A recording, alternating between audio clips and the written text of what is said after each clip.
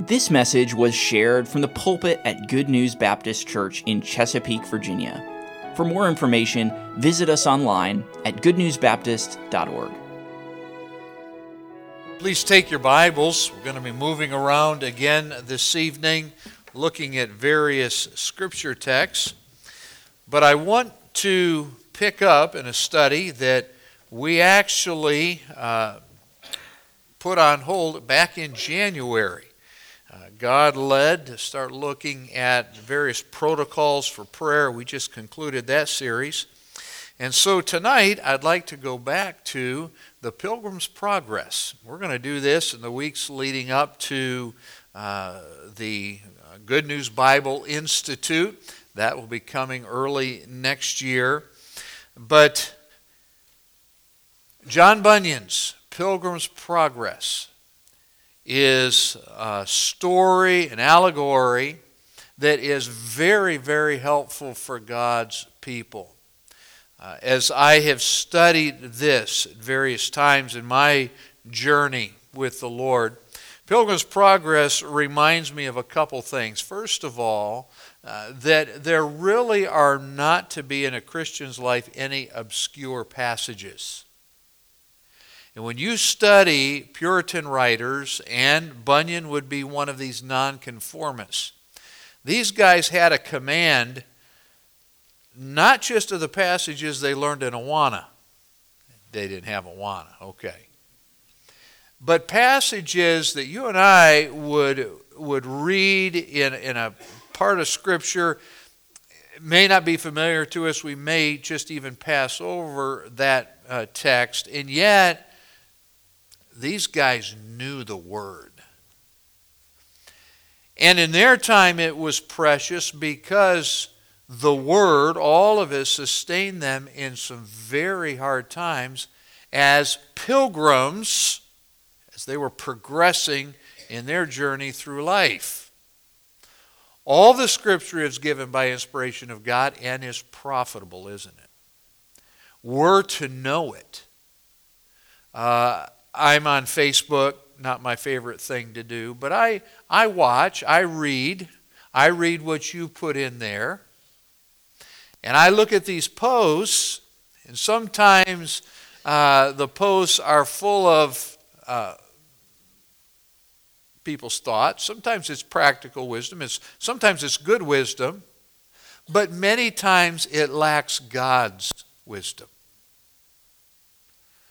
I don't understand why Christians on Facebook aren't quoting the Bible, except that maybe that's a little insecure for us because we really don't know the Bible like we should.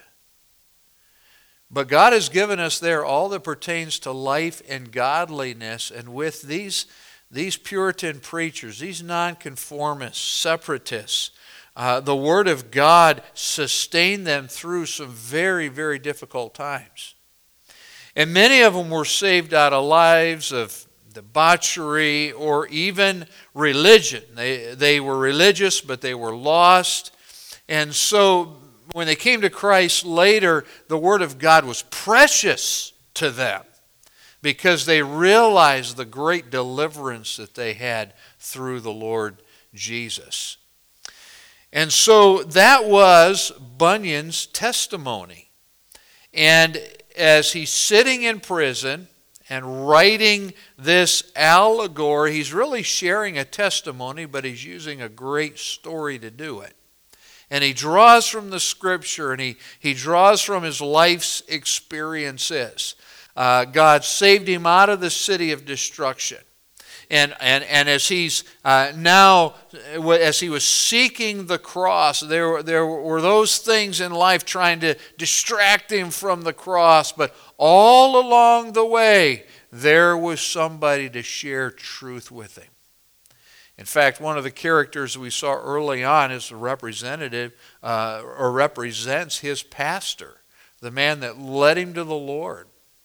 But all along the journey, there are those along the pathway that are there to share truth and steer him in the right direction. And I reminded us back at that time, that is our responsibility as Christians. You're going to meet somebody. They're searching. They're seeking. You may not be the one to lead them to Christ, but you share truth and you point them in the right direction. Share the gospel. Watch what God will do with that. And we rejoiced as we saw Pilgrim come to the foot of the cross. And he looks up and he acknowledges his own sinfulness, and he realizes that he needs to put his faith in the one hanging on that cross. Remember that pack of sin, his past. It breaks from his shoulders. And I love the way Bunyan does this. It rolls down the hill and right into an empty tomb. Wow. The price paid, the victory won. And then now the pilgrim is Christian and he sets on his way. And God just continues to meet his need. But he has been far enough along in the journey now. You'll remember he came to House Beautiful. There's a wonderful family there, several daughters, and they help to encourage him, disciple him. And before he leaves that place of rest and peace, they take him into a room, and it's really an armory. And they help him get fitted with the armor of God. And in that armor, he sets out now, and he's working his way through the countryside, and there are mountains, and there are hillsides and valleys. And as he moves along, the last time we were together, we looked at the fact that he comes down a road and he runs into a dragon beast, Apollyon. And of course, that name Bunyan lifted from the book of Revelation, the king of demons. The demons that are in the Euphrates that will be released, their king is called Apollyon. And Apollyon does war with Christian. And that's where we're going to pick up the story tonight.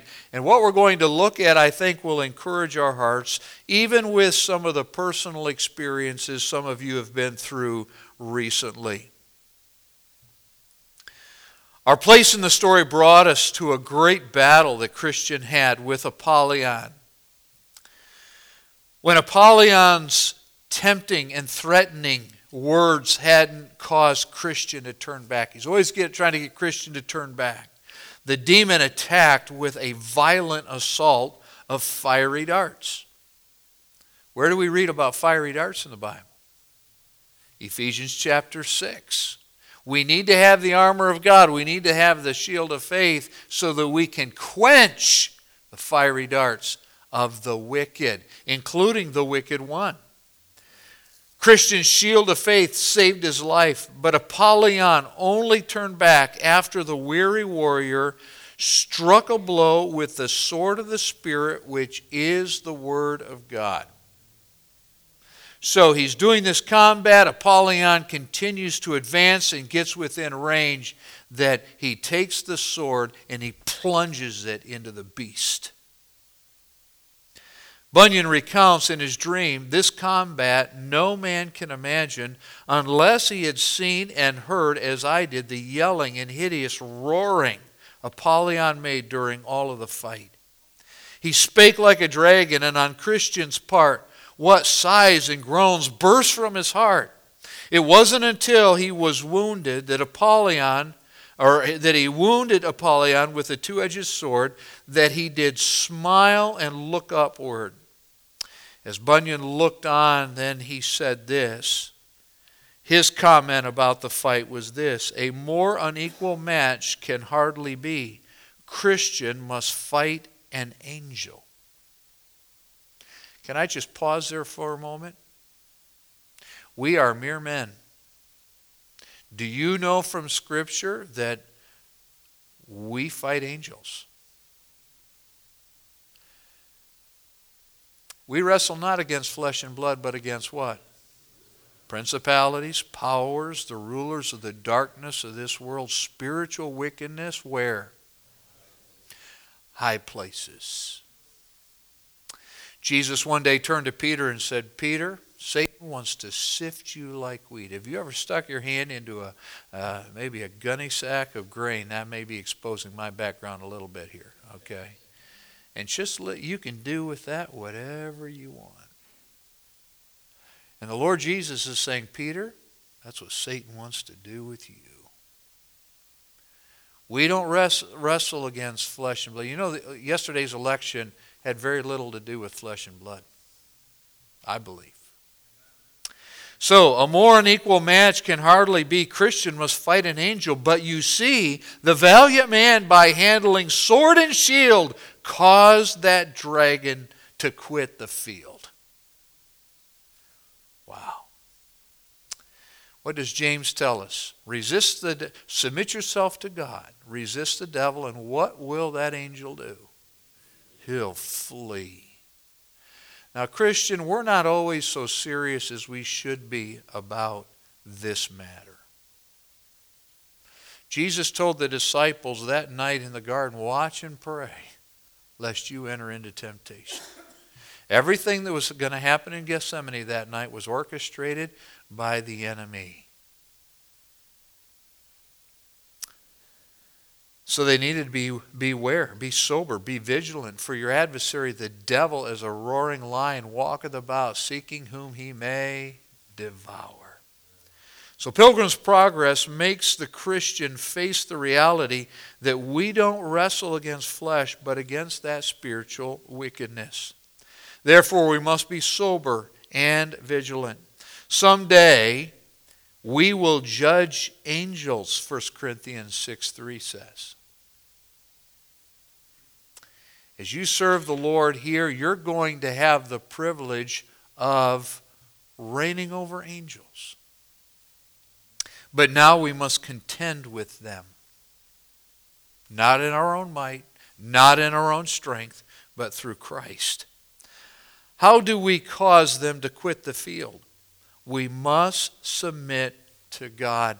And I believe, as James references, that submitting to God does take into account. Submission is trust. Submission is faith.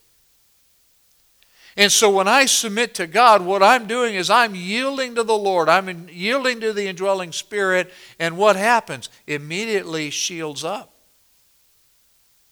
The shield is up, and as I'm trusting, the Lord is deflecting whatever temptation is coming my way. Sometimes that temptation is pretty intense, isn't it?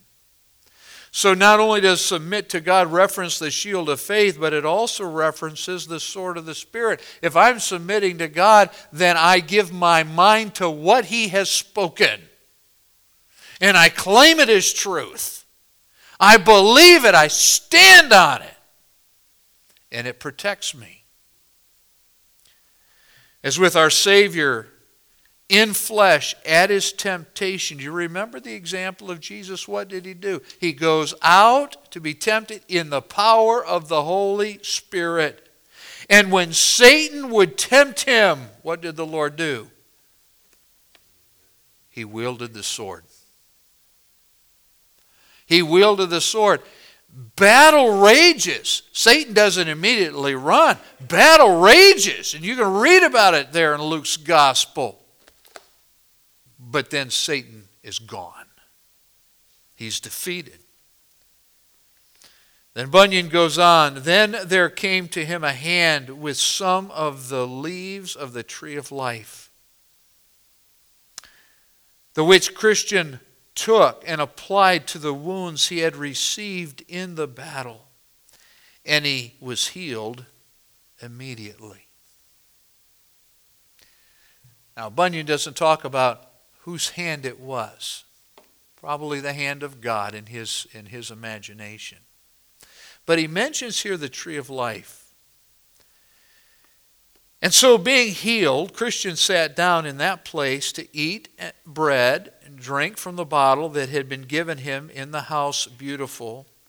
So being refreshed, he started again on his journey with his sword drawn in his hand, but Apollyon did not appear again.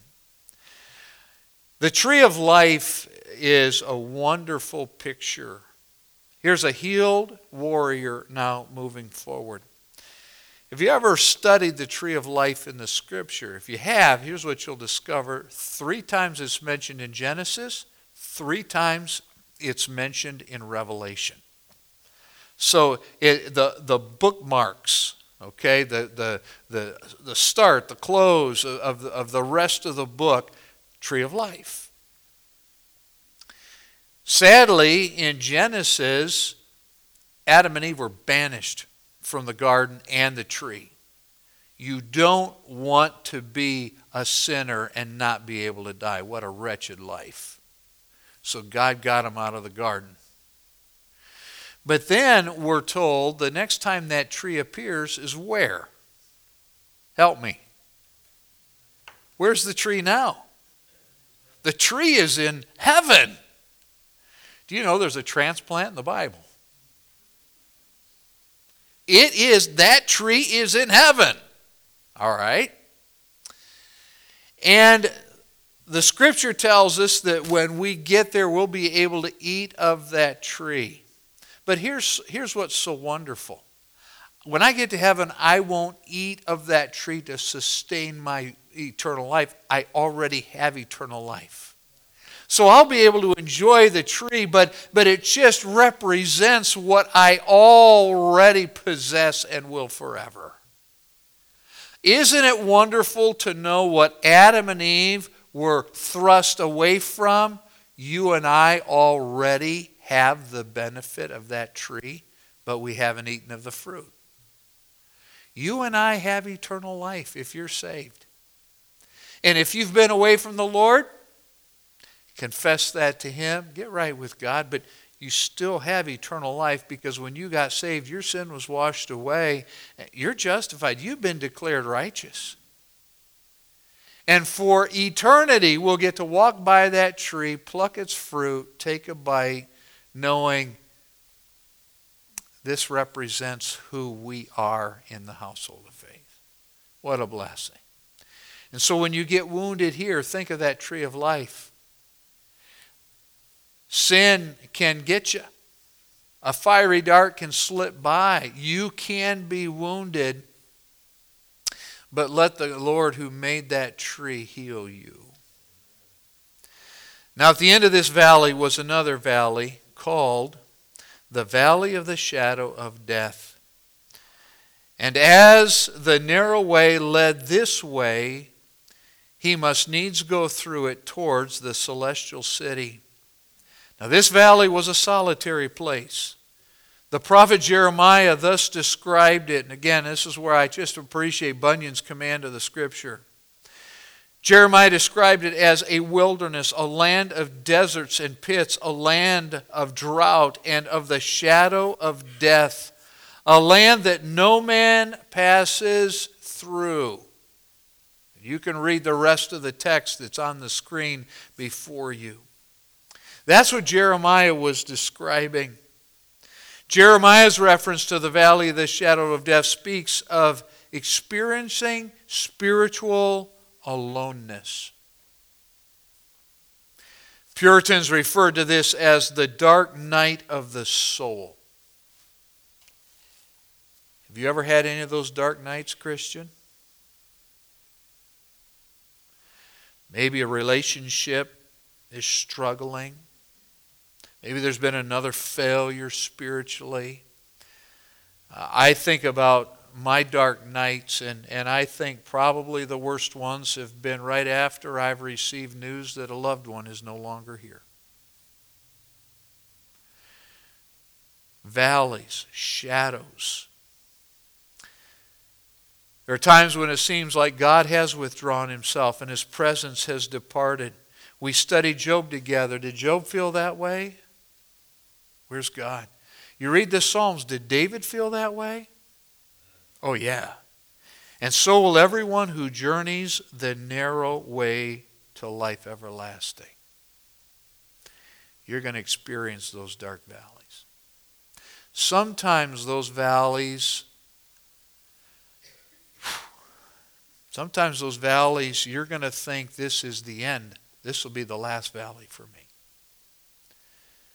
Not trying to be sensational at all because it breaks my heart. But imagine being that widow of that missionary in Baghdad when a car stops in front of you and a car pins you in from behind and guys get out with weapons and start shooting into the window at your husband. I can guarantee you for that dear widow today, that was a valley and she thought, this is the valley of death. I'm done too. Do you realize that you've been through valleys where death may have been there, but God sustained you, spared you, and today you don't even know how close you were to eternity? I think many of us could tell those kinds of stories, right? On the narrow way. And so Bunyan recounts, I saw then in my dream that when Christian was at the border of the shadow of death, there met him two men to discourage him from entering the valley. Where are you going? He said to these men. They responded, back, back! You should go back too, if either life or peace is prized by you. Why? What's the matter? Matter? We were almost in the valley, which is black as pitch. We saw dragons, terrifying creatures, howling, yelling, and overhead was the discouraging clouds of confusion. Death itself has spread its wings over it. In a word, every part of it is dreadful and utterly without order. As I studied for tonight, as I thought about these words, sometimes the valley of death and depression are very close together.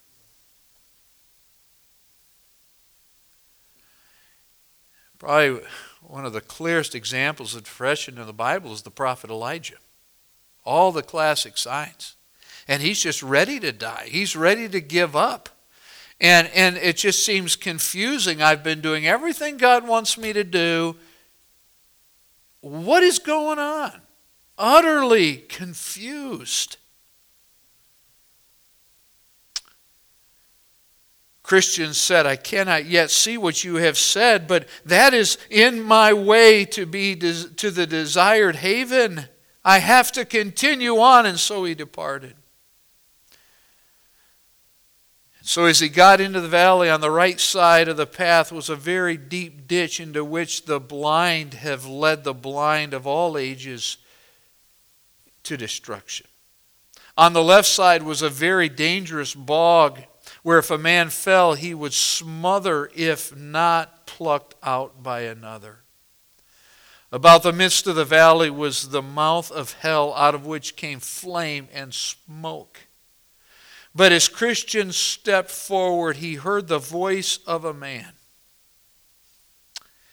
as going before him, saying, though I walk through the valley of the shadow of death, I will fear no evil, for I am with thee. And of course, Bunyan's referencing there Psalm 23 and verse 4. You and I are going to go through these valleys, and we're going to have to stop here tonight. We'll revisit this next time. But in those valleys, reflect on the 23rd Psalm. The Lord is my shepherd, I shall not lack.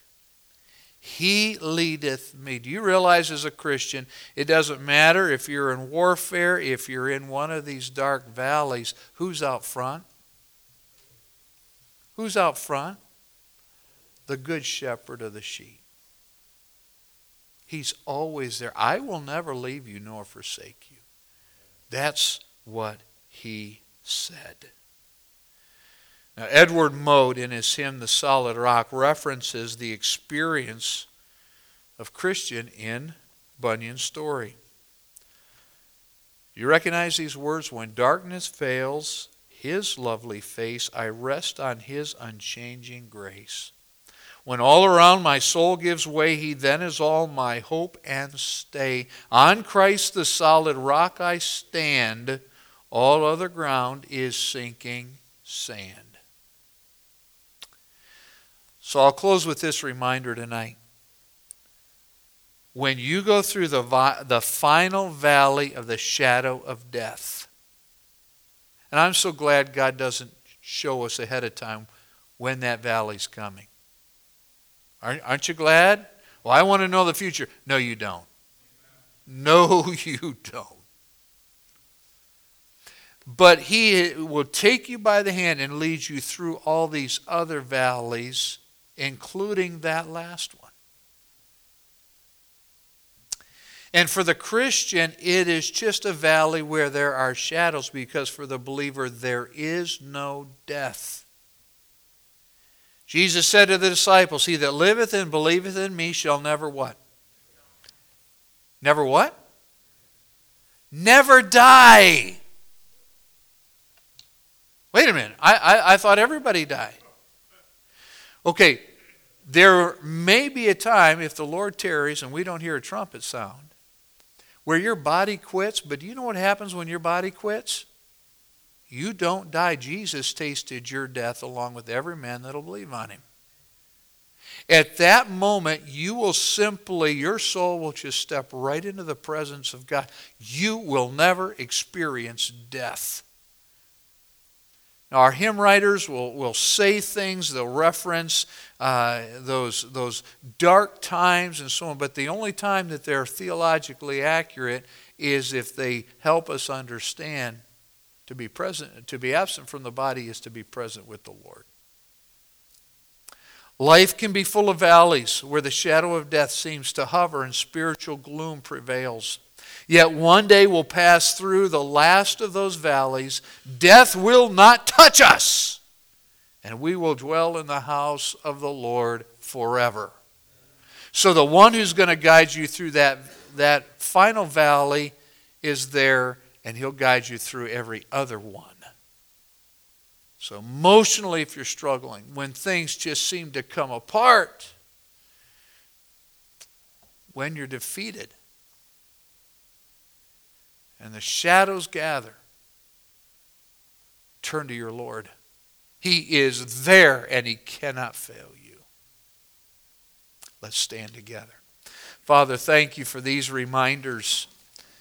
We're all pilgrims. This world is not our home, though sometimes we act like we're going to be here forever, and we should. But Lord, if we'll walk with you even when things come apart, those valleys come, and we may even wonder if we'll survive physically. When that happens, thank you that your rod and your staff, they comfort us, and you are there. So Lord, help us to go with that confidence, but help us to make sure as Christians walk through this valley, we're in full armor, because we never know when we're going to need extra footing. We never know when the enemy will attack, and we ever need to be mindful of your presence and that we are walking in your footsteps. Give safety as folks head home tonight. We love you, Lord. Thank you for your truth. In Jesus' name, amen. Thank you for listening. If you have questions about your relationship with God, or you would like to know more about the ministry of Good News Baptist Church, you can visit us online at goodnewsbaptist.org or call us at 757-488-3241. We trust your heart was challenged as you listened, and we want to encourage you to share this message with others. May the truth of God's Word be your guide as you strive to follow Christ and make Him known to others.